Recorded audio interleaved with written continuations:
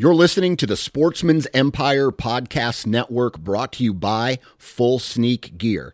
Check out their entire lineup at fullsneakgear.com. Also be sure to check out our entire stable of podcasts at sportsmansempire.com. New from Moultrie Mobile, the Feed Hub offers first-of-its-kind cellular connection and control for nearly any spin cast feeder on the market. When used with the Moultrie Mobile app, you can monitor feed and battery levels, run feeders on demand, receive alerts when feeders are clogged, and remotely adjust feeding times. The Feed Hub is ideal for anyone who maintains feeders. Remove the guesswork and save time by planning feeder maintenance before you drive to your hunting property. For more information, visit MoultrieMobile.com. You're listening to the Sportsman's Nation Podcast Network, brought to you by Federal Premium Ammunition and their new centerfire rifle ammunition, Terminal Ascent. Now, the Terminal Ascent has a slipstream polymer tip that helps flatten trajectories and initiates low-velocity expansion at longer ranges. The Terminal Ascent gives you match-grade long-range accuracy in a bonded hunting bullet, and it comes in a variety of cartridges, including the 6.5 Creedmoor, the 280 Ackley Improved, the 28 Nosler, the 7mm Remington Mag 30-06, and the 300 Win Mag. If you want to find more information about the Terminal Ascent, visit federalpremium.com, and while you're there, check out It's Federal Season, the official podcast of Federal Ammunition. You're listening to the Average Conservationist Podcast, brought to you by Go Hunt and in partner with 2% for Conservation. Sign up to become a Go Hunt Insider today at gohunt.com. 2% for Conservation's mission is to create an alliance of businesses and individuals that ensure the future of hunting and angling by committing their time and dollars to fish and wildlife. 1% of your time plus 1% of your money equals 2% for conservation. 2% helps businesses and people pair with conservation causes to support things that fit what they care about. Whether you're into fishing, hunting, or just getting outdoors, 2% can help you not only start giving back to wildlife, but get certified for it. Getting 2% certified means you've made the same commitments as popular brands like Sitka, First Light, Stone Glacier, and Seek Outside, and giving at least 1% of time and dollars back to fish and wildlife. But it's not just for outdoor companies. Breweries, contractors, coffee roasters, and even piano repair companies have earned 2% certification and stand out as leaders in their communities for doing so. Businesses that are committed to conservation deserve your business when you shop. Learn more about 2% for Conservation at fishandwildlife.org. That's fishandwildlife.org.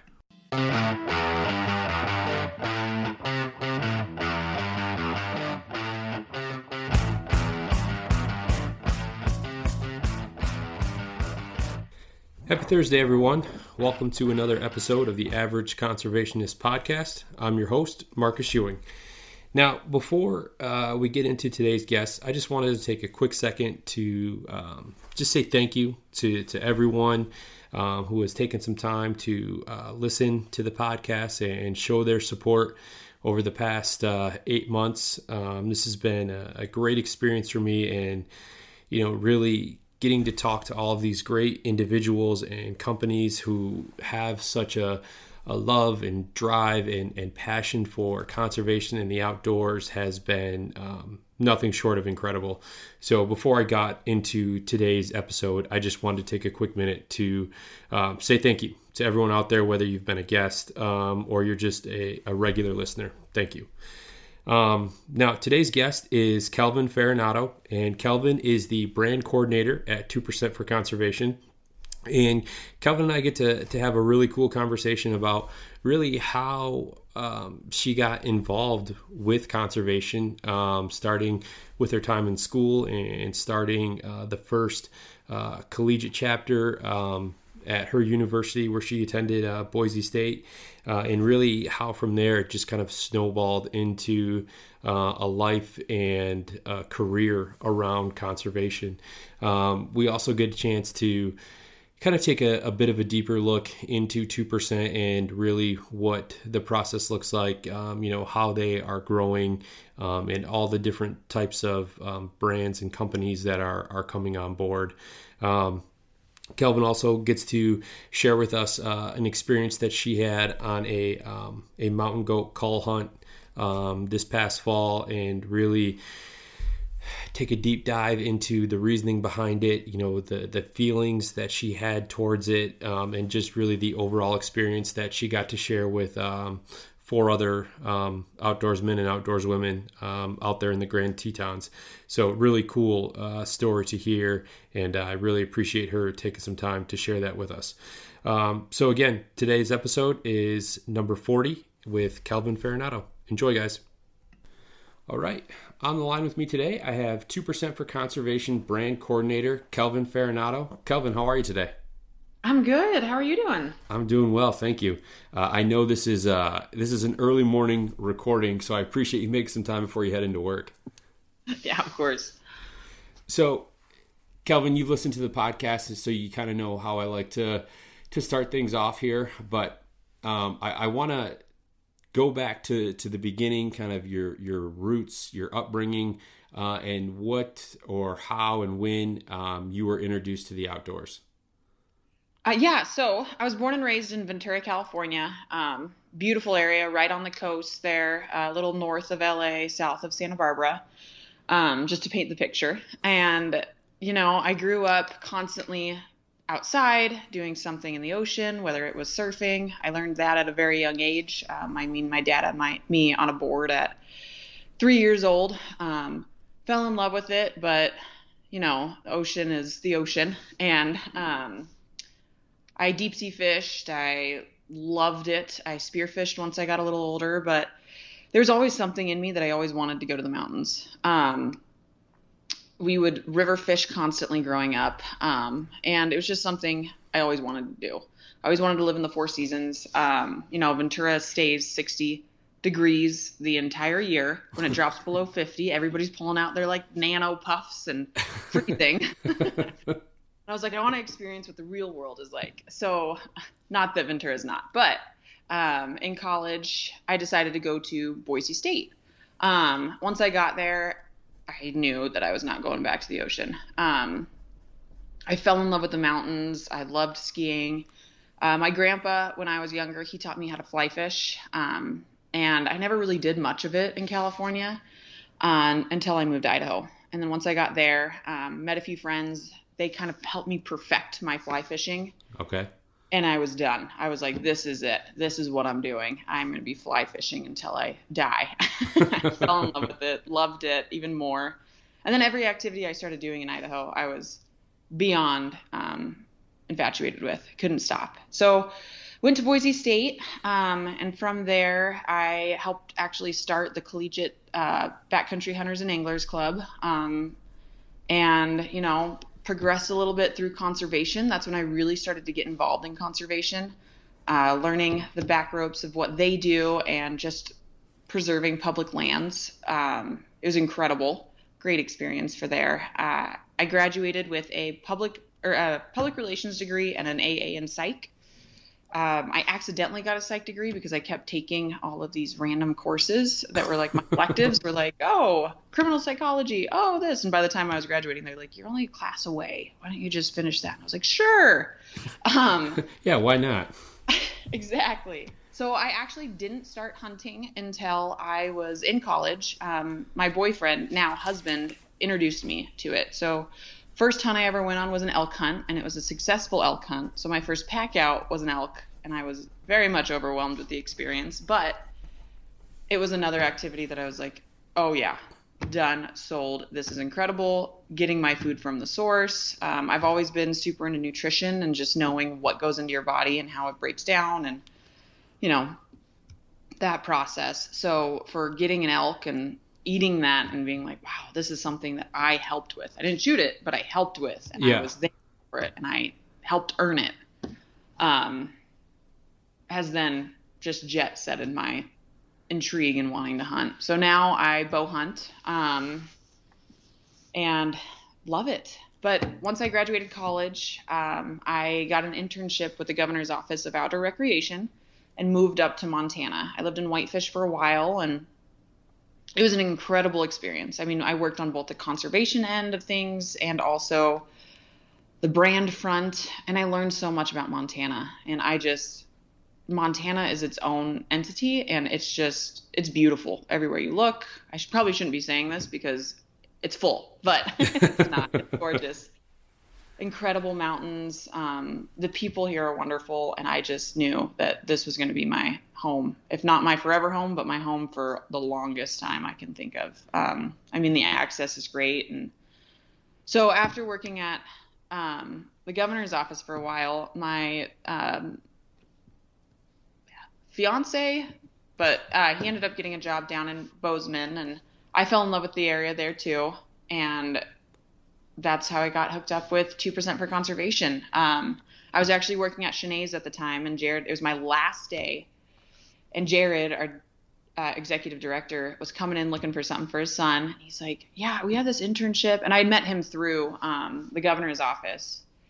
And he's like, we have this internship coming up, and, I know that you're leaving. It was like perfect timing and everything aligned. And Jared just goes, yeah, if you want to apply, feel free to. And I was like, well, I don't know. I don't really want to be an intern again, but kind of want to get set on a career. And I ended up applying and got the internship. I was beyond thrilled. Love what 2% does. Love what it stands for. And then after the internship was done, transitioned into a more permanent role. And now am the brand coordinator. Wow. So that's a really interesting story, because I know that, Jared and I have talked a little bit about at least what your role is with 2%. But to hear kind of the full story is cool. And to see that, when you were in college, that something kind of sparked, your love for conservation and the outdoors is cool to see. And then how you decide to, you fall so in love with it, and then you go, okay, now I'm gonna make this a career. This is what I'm gonna pursue, further than just, what you were doing in college. Oh yeah. Yeah. It was the smallest thing. Once I realized that I didn't want my public lands, or I didn't want animals or something like that to be treated, my thought was disrespectful at the time, but it's grown into an even more big of a passion. But realizing that you can do something about it, and that there are organizations and groups out there that want to stop this. I remember being at the governor's office, and my boss, Rachel, she's like, okay, I need you to find a list of all the conservation groups that you can find. I want to figure out what are the ones and what do they do. And I remember Googling and just so lost in the world of, oh my gosh, there's an organization for sheep. There's an organization for elk. There's an organization for this. And it just kept going. Yeah. Finding myself in this rabbit hole of everything, like Rep Your Water and Warriors for Quiet Water. It is incredible what these organizations have done, and just starting too. 2% for Conservation is only 5 years old, but what we've been able to accomplish in those few years is incredible. Yeah. Oh, absolutely. And I think one of the things that I love about 2% and the brands that are, involved in that are certified is one, some of the large name brands that are in the outdoor space that kind of put their money where their mouth is, right? In terms of, they're making a product specifically designed for, for hunting or angling or something in the outdoor space. And then they know that their users are consumptive users, right? And so they're making sure that they're putting this huge emphasis and effort to give back to what their customers love to do. And, the second part of that is also just the wide variety of organizations and businesses that are 2% certified. Yeah. It's so cool seeing what like Sitka, the work that they do. Oh my gosh, I didn't even know.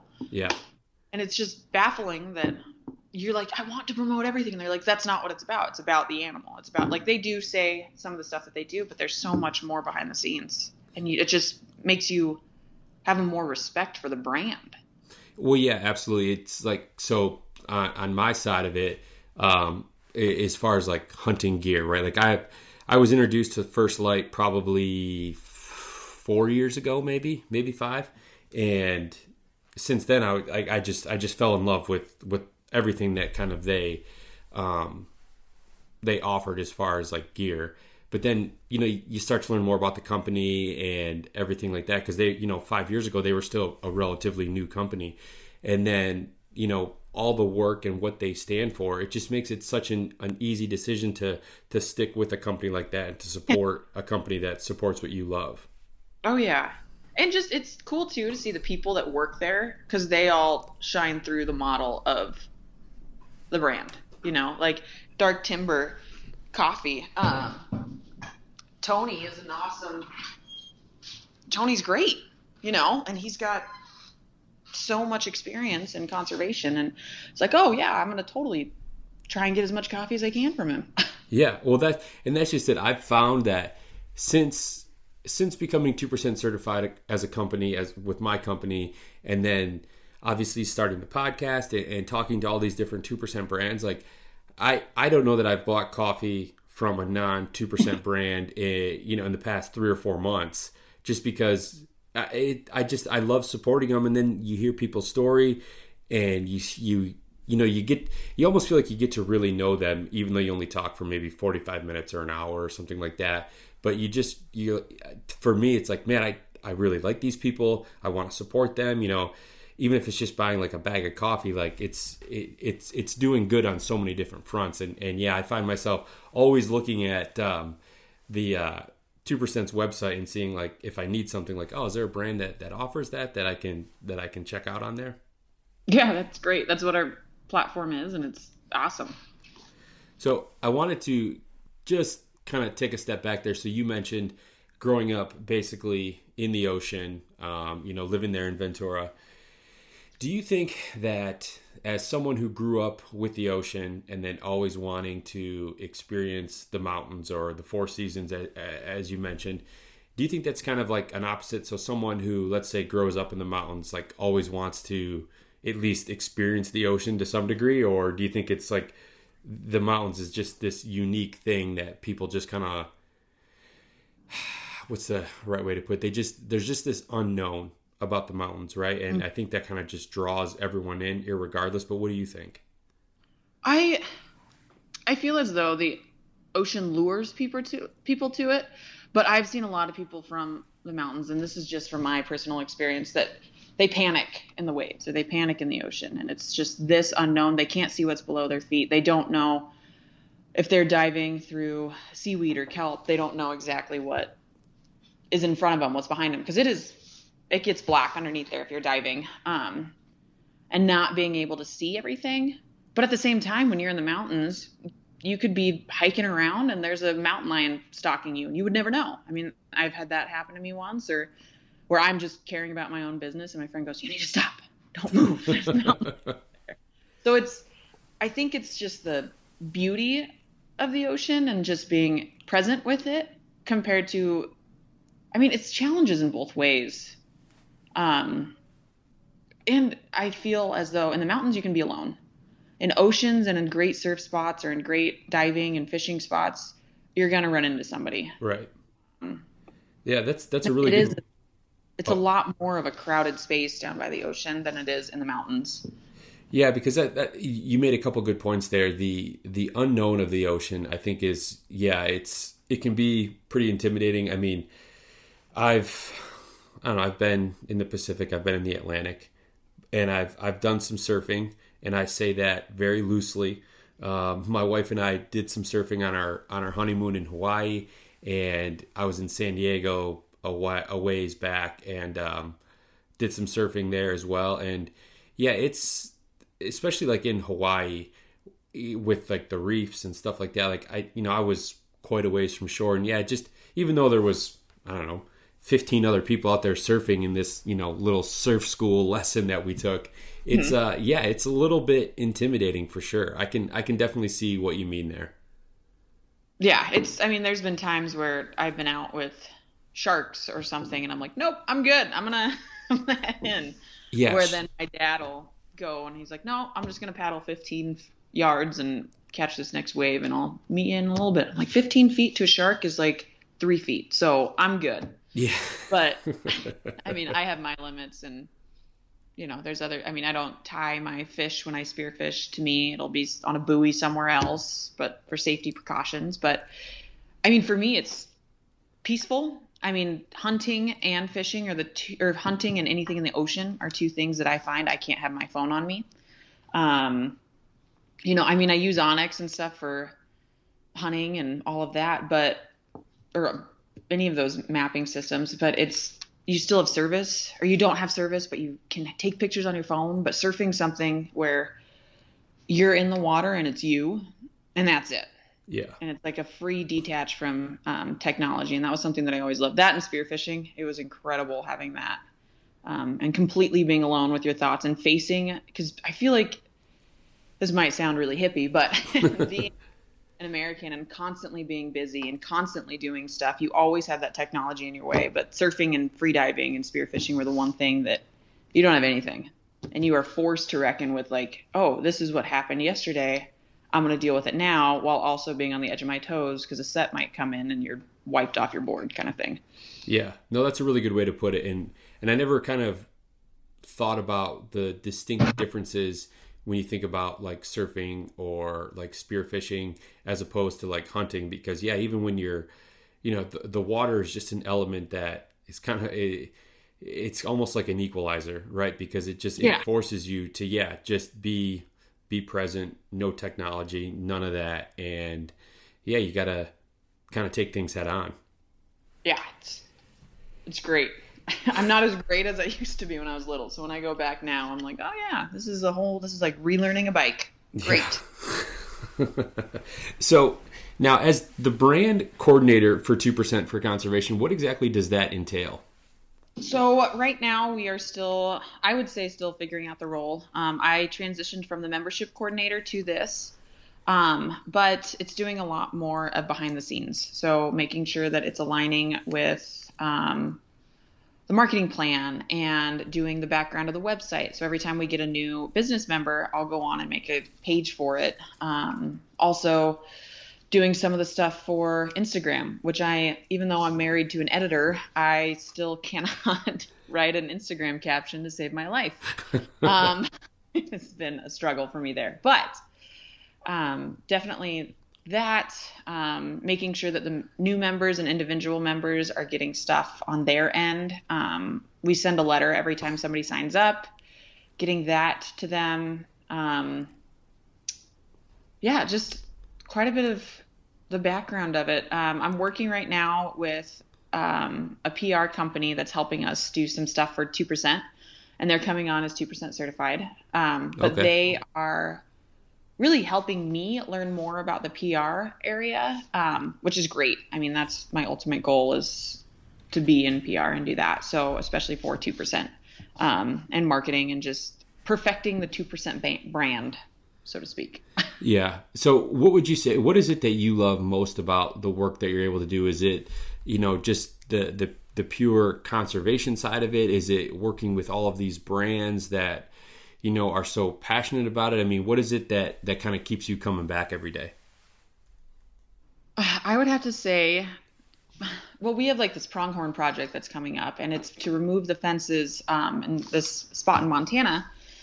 And it's just being like, hey, Montana Fish and Wildlife just called and they want us to help out with this project. And you're like, wait, us? And you're like, yeah, they're going to help. They want us to help put it on, get volunteers and do that. It's stuff like that you're like, whoa, we have a say and we can help pronghorn. And you never know when you come into work, or whenever I talk to Jared, we both work from home, but whenever I talk to Jared, he's like, oh, I forgot to tell you. And it's like something great like that. And you're like, this is fantastic. I never know what organization is going to call and be like, we need your help to do this. And we've been a part of some pretty good and pretty interesting projects thus far. So that's been one of the biggest things that keeps me coming back. And then also just, like I said earlier, seeing what these brands do and just being able to be like, oh yeah, we represent them, and being proud of being a business that had them being a business member of ours. Well, yeah. And that's kind of what I would expect as far as like all of the great work, because like you said, you never know who's going to call from a day-to-day basis and need help, or, want to kind of inquire about, maybe 2% reaching out to some of their brands to try to offer some help, because, there's so many, like you mentioned earlier on, there's so many different conservation organizations that are doing such great work that, it's hard to know everything that's going on, right? Mm-hmm. Yeah. So since from transitioning from the membership coordinator to now the brand coordinator, have you seen or have you noticed with companies that are coming on board, like kind of a change in terms of who wants to become certified? It seems like, obviously there's a variety of different brands or different companies that are certified, but like I'm starting to see like a lot more like, small coffee roasters, more like apparel companies. Have you seen kind of a shift in the type of brands or anything that want to become certified? Yeah, so it's been great. We've been trying to focus a lot more on angling brands and other brands that aren't just hunting industries, because 2% for conservation isn't just for hunters. Right. And that's the great thing about it too. Like, it's not just for the avid hunter or the avid angler. And that's why we have a piano repair company. And Jared's mentioned a few times that we also have nannies that are, or babysitters that are 2% certified. So being able to see the expansion has been fantastic. And like Aaron Wheat and Sam Donnell, we just added them to the board this last summer, and they've been great with trying to work with like out backpacking brands and skiing brands and stuff like that, which I'm thrilled for. But just seeing the expansion go from, they're not just hunters and anglers, conservationists. They are real people affecting real wildlife. Because, not everybody hunts, not everybody fishes, but most people like wildlife. Yeah, absolutely. And that's I'm almost surprised that there isn't a brand, let's say like in the skiing market, that's 2% certified, because that's one that would be an easy one for me to support. I love skiing. I've been skiing since I was 9 or 10 years old, and yeah, that's something that I would love to see someone in that space kind of take the first step or be the first brand to really commit to the outdoors, because there's a lot of people who just love the resort skiing, and that's great, but then there's also a whole nother world of like backcountry skiers, right, who are skinning up, and they're not waiting in lift lines or anything like that are that care about wildlife as much as hunters and anglers do. Yeah, it's incredible. So now, how many brands are there that are certified right now? Oh gosh. Do you know off the top of your head? I know, I'm trying to think. I'm going to be totally off because we keep adding more in too. I want to say that there's around 40 to 50 coming either on or coming in within the next few weeks. And with transitioning into this role, Jared does a lot of that on the side. So 2% for conservation is my second job. Okay. I do have a full-time job, but Jared is, he does a lot of those phone calls. But now that I've been taking on this role, definitely seen the influx of like, oh yeah, there's so many more people. And we constantly have like a new member a week that wants to sign up, which has been fantastic. And then meeting these brands in small towns. And like you said, we have like super small companies that is just mom and pop shop, all the way up to First Light and Sitka and Stone Glacier and, Mountaintop with Dustin was on here, that kind of stuff. So it's cool. And there's so many different companies out there that I didn't even know existed. I was like, this is incredible. Well, yeah. And that's just it is, when 2% will put out like a social media post or something announcing a new brand, for me, who's not, super up to date with, all the companies that are out there and stuff, it's a way for me to learn about a new company that I, for all intents and purposes, probably would have never heard of. It's kind of the same way with my company, right? Like just being, me as the company, a lot of people don't know what it is or anything like that. So to have a platform like 2% and to put, a mom and pop company in the same space and in the same realm as, companies like you just mentioned that are, very well known, across the country, across the world, as far as, gear is really cool for those small brands to get the same recognition as, these larger companies. Mm-hmm. Agreed. So do you guys have like a plan, maybe not a plan, but like a goal, let's say, of where you would like to be in the next like 3 to 5 years, in terms of the number of brands that you would like to see certified? I don't think necessarily. I think our goal right now, and this would be my personal goal for 2%, would be just to expand outside of, just into different outlets. I mean, like I said, like the skiing and backpacking, and make it more versatile for everybody. That would be incredible to see. I don't think it really matters how many brands we get certified. Ultimately, it would be great. The more, the merrier. But just diversifying what we have currently.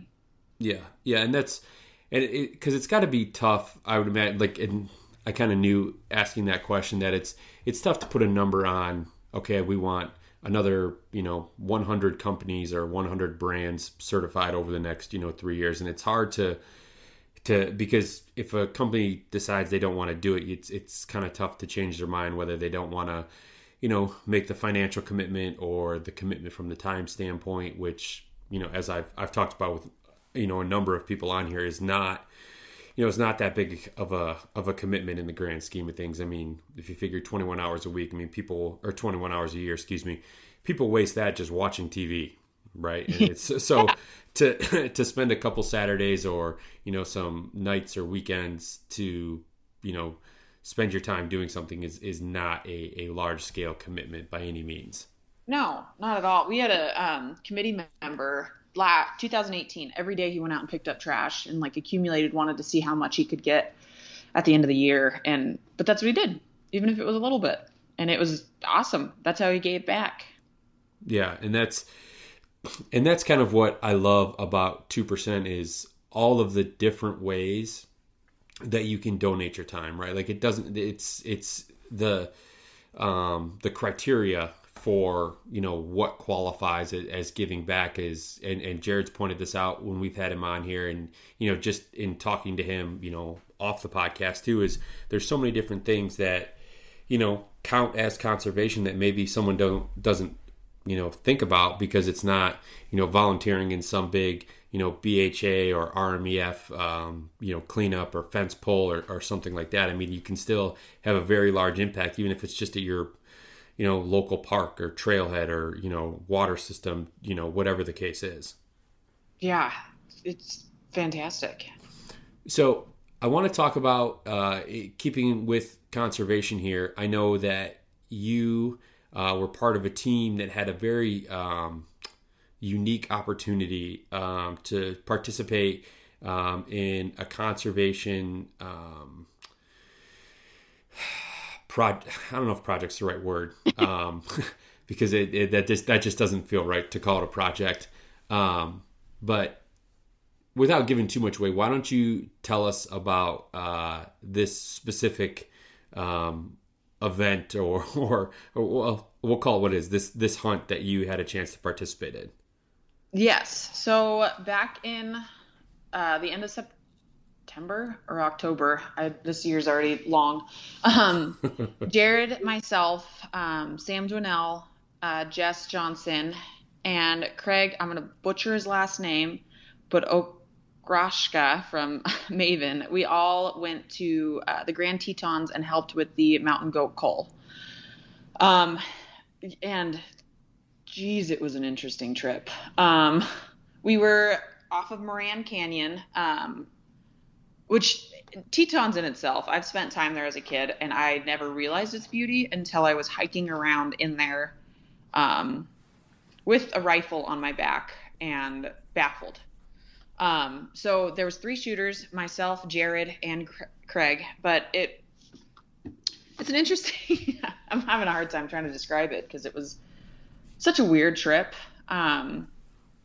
So basically the Teton goat cull was the eradication of mountain goats in the National Tetons. They had 2 culls this year in the Tetons and in the Olympic National Forest in Washington. Basically, the purpose of eradicating these mountain goats is because they were transferring diseases and taking up the resources that the bighorn sheep were, supposed to be living there. Okay. The sheep are native there. However, the mountain goats have migrated. They first, I think it was Fish and Wildlife introduced the mountain goats into the Snake River Valley in Idaho, and they moved up to the Tetons, which, being in that area, I completely understand why the goats moved. However, they've now been impacting the sheep. So the point of it is to eradicate the mountain goats in order to save the sheep population. However, they tried other ways. They tried to move them. They tried to do the helicopter capture and retrieve, and it just, ultimately the best way to do it was to have ethical hunters in and being able to take the meat out. So if we were to shoot a goat, we were allowed to take the meat. We weren't allowed to take the hides. We weren't allowed to take the heads. Everything had to stay there. The only thing we could take was the meat. And you could only retrieve the meat before dark because it was super big grizz country. Right. I mean, we're hiking around. There's bear sign and tracks everywhere. But it was, it felt a little bit like, oh, you have your hunter's ed. That's great. Forget everything about it. This is what you're going to do.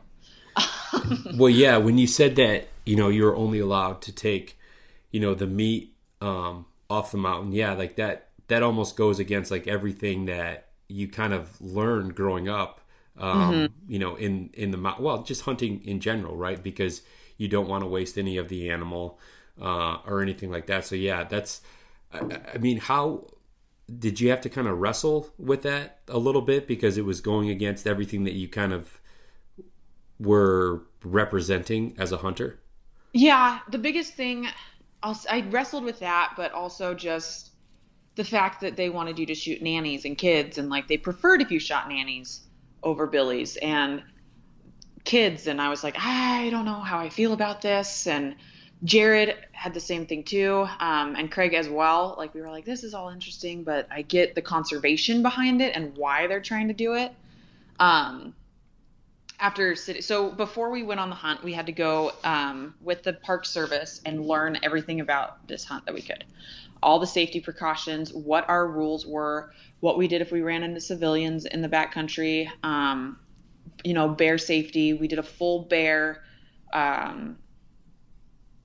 introductory with a pepper spray, which actually came in handy on the trip, for charging bear, learning how to do that, learning why we were eradicating the goats. I remember feeling before going on this cull, I was like, should I even do this? Is this even really what I should be doing? But after, talking with Fish and Wildlife and having those 2 days of learning, I understood more. I mean, I'd never fully understood, but I understood more. So we spent 2 days doing that. And you have to pass a shooter's test too. You're only allowed to have copper bullets, and you have to get 3 shots with your rifle. I think it was 200 yards into this circle of like a 6-inch diameter.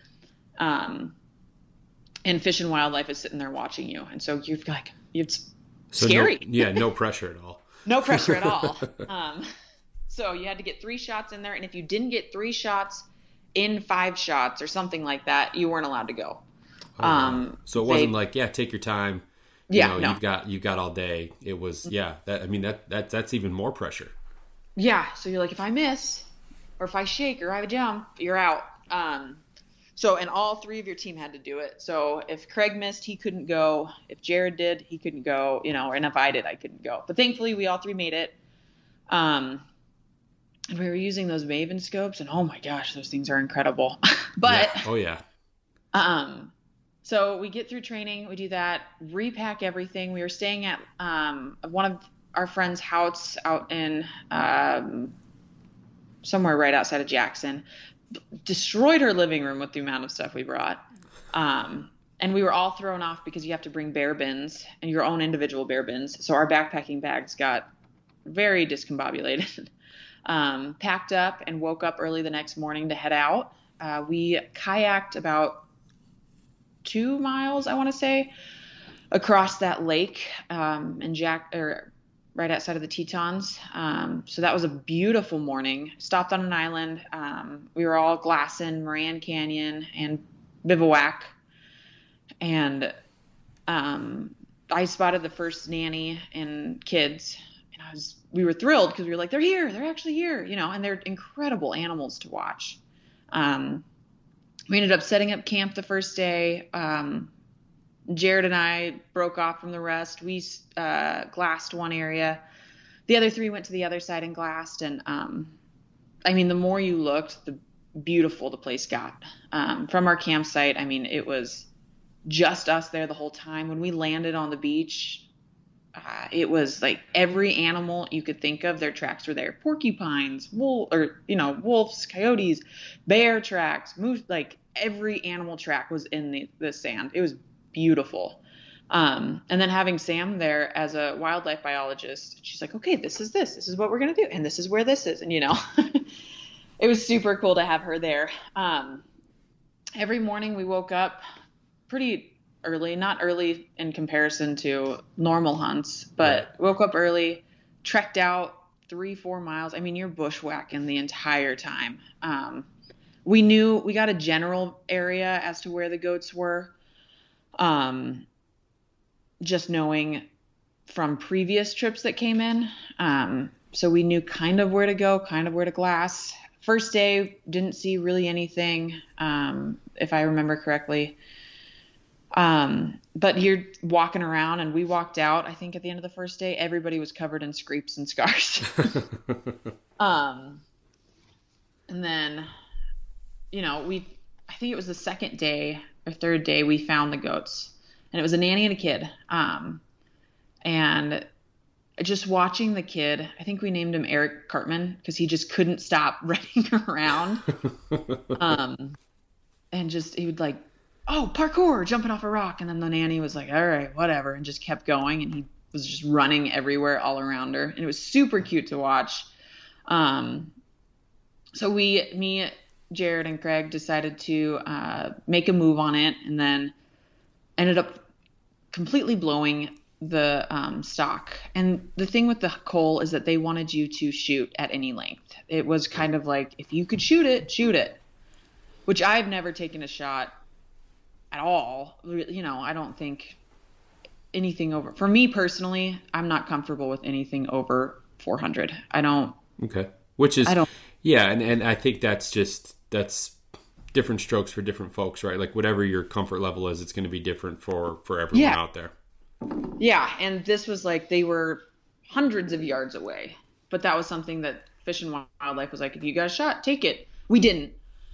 But and then at that point, Jess had ran into a little grizz cub. Oh, wow. Because we split up. We left Jess to go glass for us and let us know if she saw anything or if the goats moved, and, wave her hands or something like that for us. And as she's hiking down to us, I think they both scared each other, the young grizz and her. Thankfully, she was completely fine. And, Jess is a badass. So yeah. Oh, yeah. She's got it covered. Sam met up with us to let us know that the goats had moved. And at that point, we realized we were not going to split up at all again. So the next day, we went exactly to that straight spot. There was this beautiful clearing. We had, at that time, every morning you had to send in a notification to tell Fish and Wildlife that you were okay and that your team was good, from a GPS. And so our GPS wasn't sending anything that day. And so Jess, it was in the middle of the afternoon, Jess was trying her hardest to try and get the signal to go out. So she goes walking off in this clearing, and we can all see her. And she's standing up holding the GPS, and she goes, large animal, and starts running at us.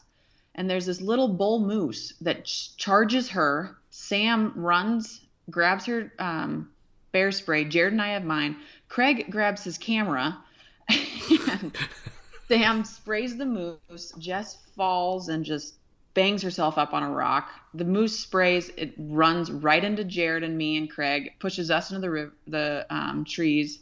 Jared sprays at full like length all the way around, thus getting me in the face and the moose. Oh, Moose geez. runs off. We're all coughing, and I'm like gagging, trying my hardest to figure out where I was. Which, thank the Lord, I was wearing sunglasses, because otherwise it would have been all in my face. But yeah, that was the thrill of that day.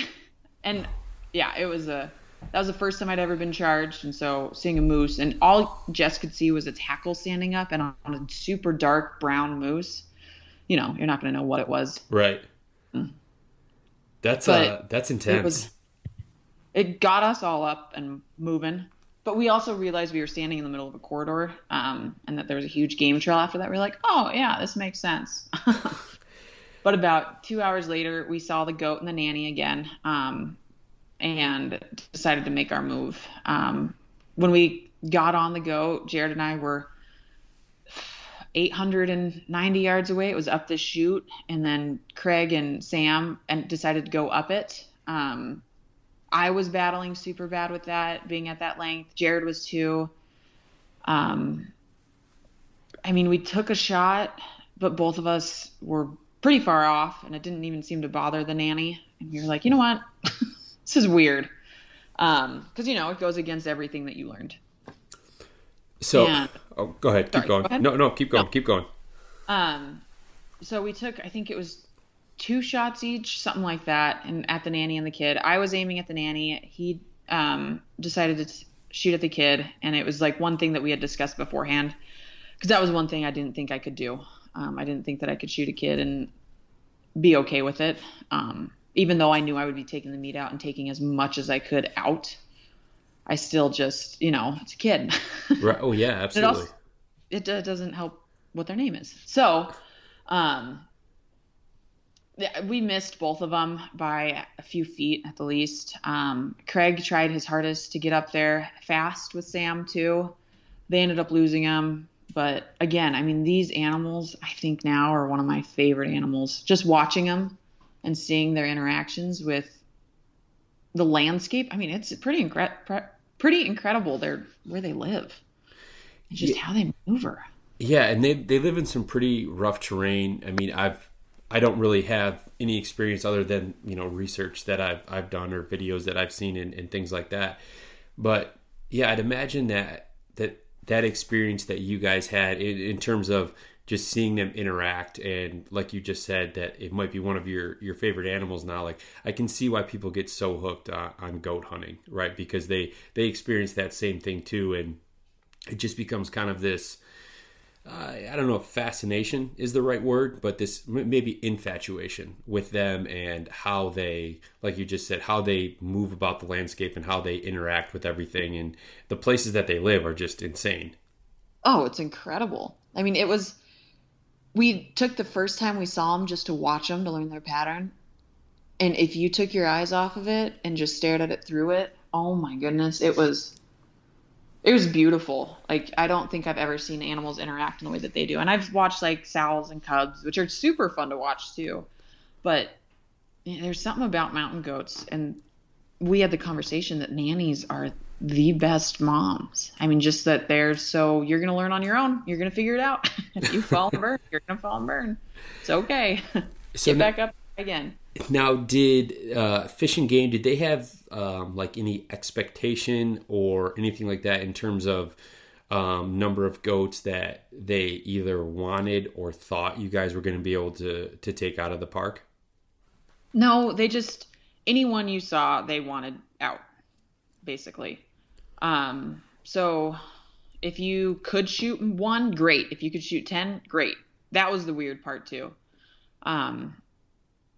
It was so, but me, Jared, and Craig were the only ones that could shoot. Sam and Jess couldn't. And they were phenomenal to have on the trip too, just, with their experience and background, and Sam knowing the area and knowing what to expect. And also, they're like mountain goats. Oh my gosh, they hike so fast. I was like gasping trying to catch up with them. But they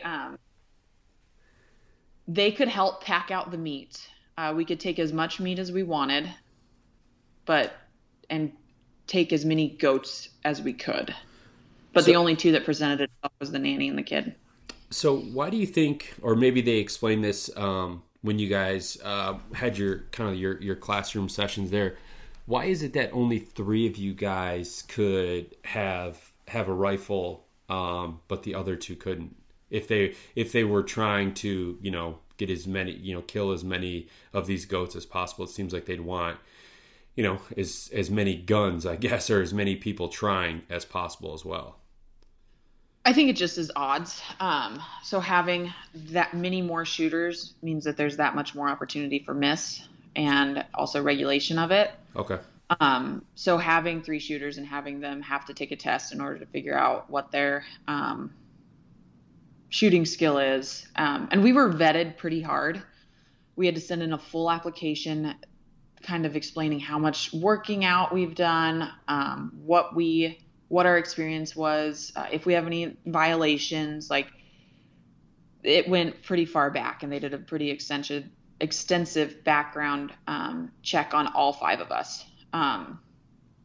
But when it came to the shooting, they didn't really touch why it only had to be 3. Just that you had to pass the shooter's test, and you had to know your way around a gun. For sure. Oh yeah. And I think that just the comment that you made right there is, with knowing your way around a gun, I think, with, irregardless of how many people you have in your group and how many guns, there's always this inherent potential of something going wrong or an accident happening. Right. And I think that, maybe just in their minds, it's just, it minimizes or mitigates the risk a little bit less if maybe you have, less firearms in the group. I'm not sure if that, but I could see that, potentially being a reason. Yeah. And we were only allowed to shoot with copper bullets. And we were going into areas. Our area, we didn't see a single person apart from our group. It was only the 5 of us the whole time. But there was definitely, we saw people on the lake. That was about it. But I think, too, just there's other parts that people were in. So there was like 9 sections. And we were in, I don't even remember what our number was. But other people had a lot of traffic for whether it was rock climbers or people just recreating. And we had to wear these badges the whole time that say National Park Volunteer, which was also like, well, that's weird.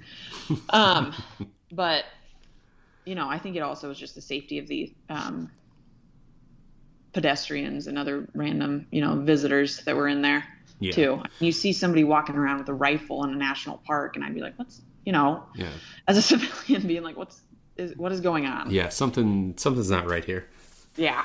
So now I know you said that you guys had taken some shots that were maybe a bit further than what you were really comfortable with. Were you able to catch up with these goats and get yourself in a position for a better shot over the next couple days? No, so we ended up only taking those shots on the very last day, and you had to be out at a specific time by a specific time on the next day. I think it was noon or 2 o'clock that Sunday, whatever that Sunday was. But that was our only day that we ended up getting the shots on them. So now, do you know, or do you have to have kind of a debrief with Fish and Game as far as what you experienced? Obviously if you weren't able to take any goats off the landscape there, do they have, or did they share with you a plan for the next steps to try to get these goats, out of the park?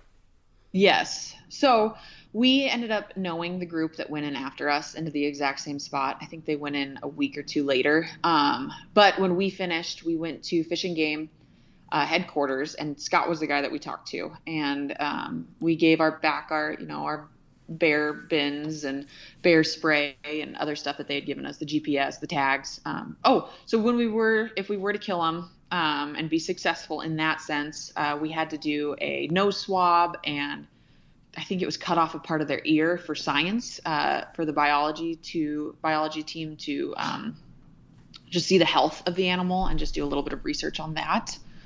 So we had to turn in all of this stuff back to Fish and Game. And Scott was talking to us about, okay, where were they? What points were they at? And we marked them all and gave them to Scott, and so that he could tell the next group, and told them where we camped, the path that we took. I think Craig had marked it or traced it on one of the mapping systems to make sure. I don't think he had Onyx, but I think he might have had like Base Map or something, and just tracked where we went and the path that we took. Because by the end of the week, we had worn a pretty good path through these bushes. And then we found out from, I think Jess actually knew the group that went in after us, and they were successful in both the nanny and the kid. Okay. In harvesting. So when it's all said and done, I mean, what was your overall experience of a call hunt like that? Or I guess what would be your takeaway? Like, would you do it again? Even though, it's for the right reasons, even though it's a tough hunt because you're out there for reasons different than what you normally would be. I don't know. I loved the experience, but I also loved the area. I mean, Teton National Forest is incredible. It is a beautiful park. It is I understand why it is what it is. So in that sense, every morning we woke up and kayaked a mile across to get to our area. And at sunset, we did that too. We'd kayak back in the night, or canoe back in the night. For that reason, I wouldn't take anything back. And then also just learning and being around goats. I feel like I'm like almost an expert. I'm nowhere near at all, but being able to understand them, I would definitely go on a goat hunt now. I definitely need to get into better shape, but that's what you got Dustin for. I need to go to Mountain Tough. He would be up there in a flash. He probably would have been successful. Yeah, he's a different animal in and of itself. Yeah. But I would definitely go on a goat hunt. That's one of my dream hunts now. However, I don't know if I would go on a cull. And if I did go on a cull, I would be the observer, like Jess and Sam were. I would love to be there for that reason, not necessarily be the one that's taking the animal. And I think it does depend on the circumstances. Like, I learned, and I did a lot of research beforehand, figuring out why the goats were being eradicated, why they didn't get moved, why they weren't, why we couldn't harvest them in a different way. Because I don't think I know we weren't allowed to take the meat up until about 2 weeks before we went. So we were supposed to just kill them and leave them. And then they finally were like, you know what? Yeah, you can take the meat, which I was like, oh, okay, now I feel a little bit more comfortable with. But if it was similar to that, I could understand taking them and seeing the reasons why. And if they weren't native and they were invasive, that makes sense to me. And this cull is different than the Olympic one. Like, they had their own reasons for that. I don't know if they were, I think for the Olympic one, they were pushed out of the area that they were because of development. And that's why they ended up in Olympic National Park, where these ones migrated to the Tetons. They were pushed a little bit, but they were, it wasn't like they were native to the Snake River Valley to begin with. Yeah. Yeah. And I think that it takes certainly a special type of person in terms of, the love for, the landscape, for the animals that live in that landscape to be able to participate in something like that, and to understand that there is a much bigger kind of picture for the reasons for doing it, not just, killing an animal to kill an animal, Yeah. And that's how I've never took an animal to take one, I'll wait for and I've been blessed too with my husband and his job. He's a editor for a hunting magazine, so he's been very successful this year. So meat, thankfully for us, isn't a huge, issue. Not in short supply or anything. Yeah, exactly. But, that's something I am beyond grateful for. Because I know a lot of people don't have that opportunity, but if an animal isn't what I want, or not like what I need at the time, want was the wrong word, but if I don't need the meat, I'm okay passing, Yeah. Yeah. Well, that's a really cool story. And I knew that, I had talked to Jared prior to, you guys going on this hunt, and he was, he had very mixed feelings, a lot like what you had just mentioned. And he was, I could hear it in his voice when talking to him that he was just wrestling with the whole idea. And but he was also at the same time, super excited about the opportunity to do this conservation, work. So it takes a special person, like I said.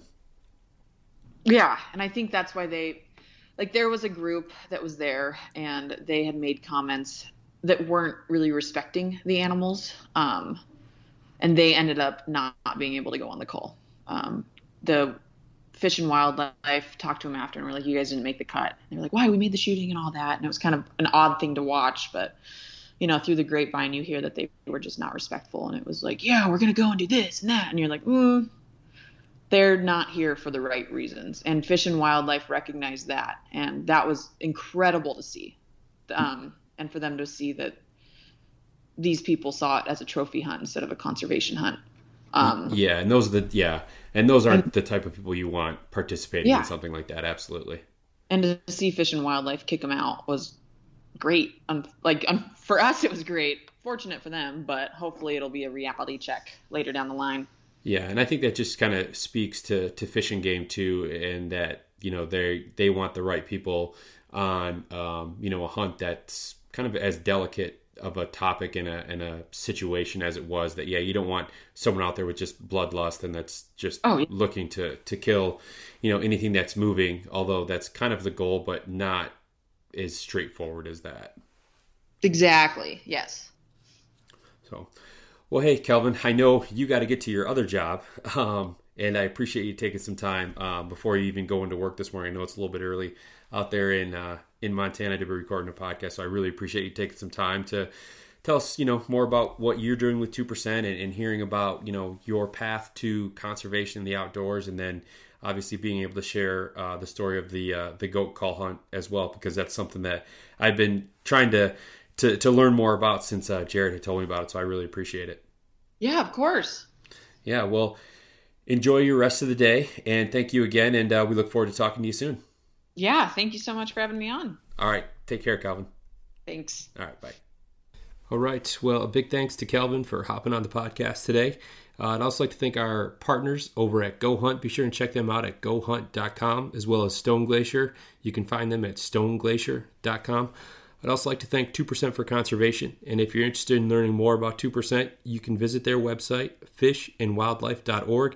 And there you can see all the certified brands that have committed to conservation that you should support when you're shopping for your gear or your coffee or your books or your real estate. Really, anything that you can think of, there's probably a 2% brand out there that you can shop. I also encourage you guys to follow 2% on social media, where they're going to post only positive content, so you'll enjoy their conservation focused posts in your feed. So again, if you'd like to learn more about 2% for Conservation, you can look for them online on social media or at fishandwildlife.org. Thanks for joining me this week, everyone. Hope you enjoyed the episode. Stay safe out there, and conservation starts with you.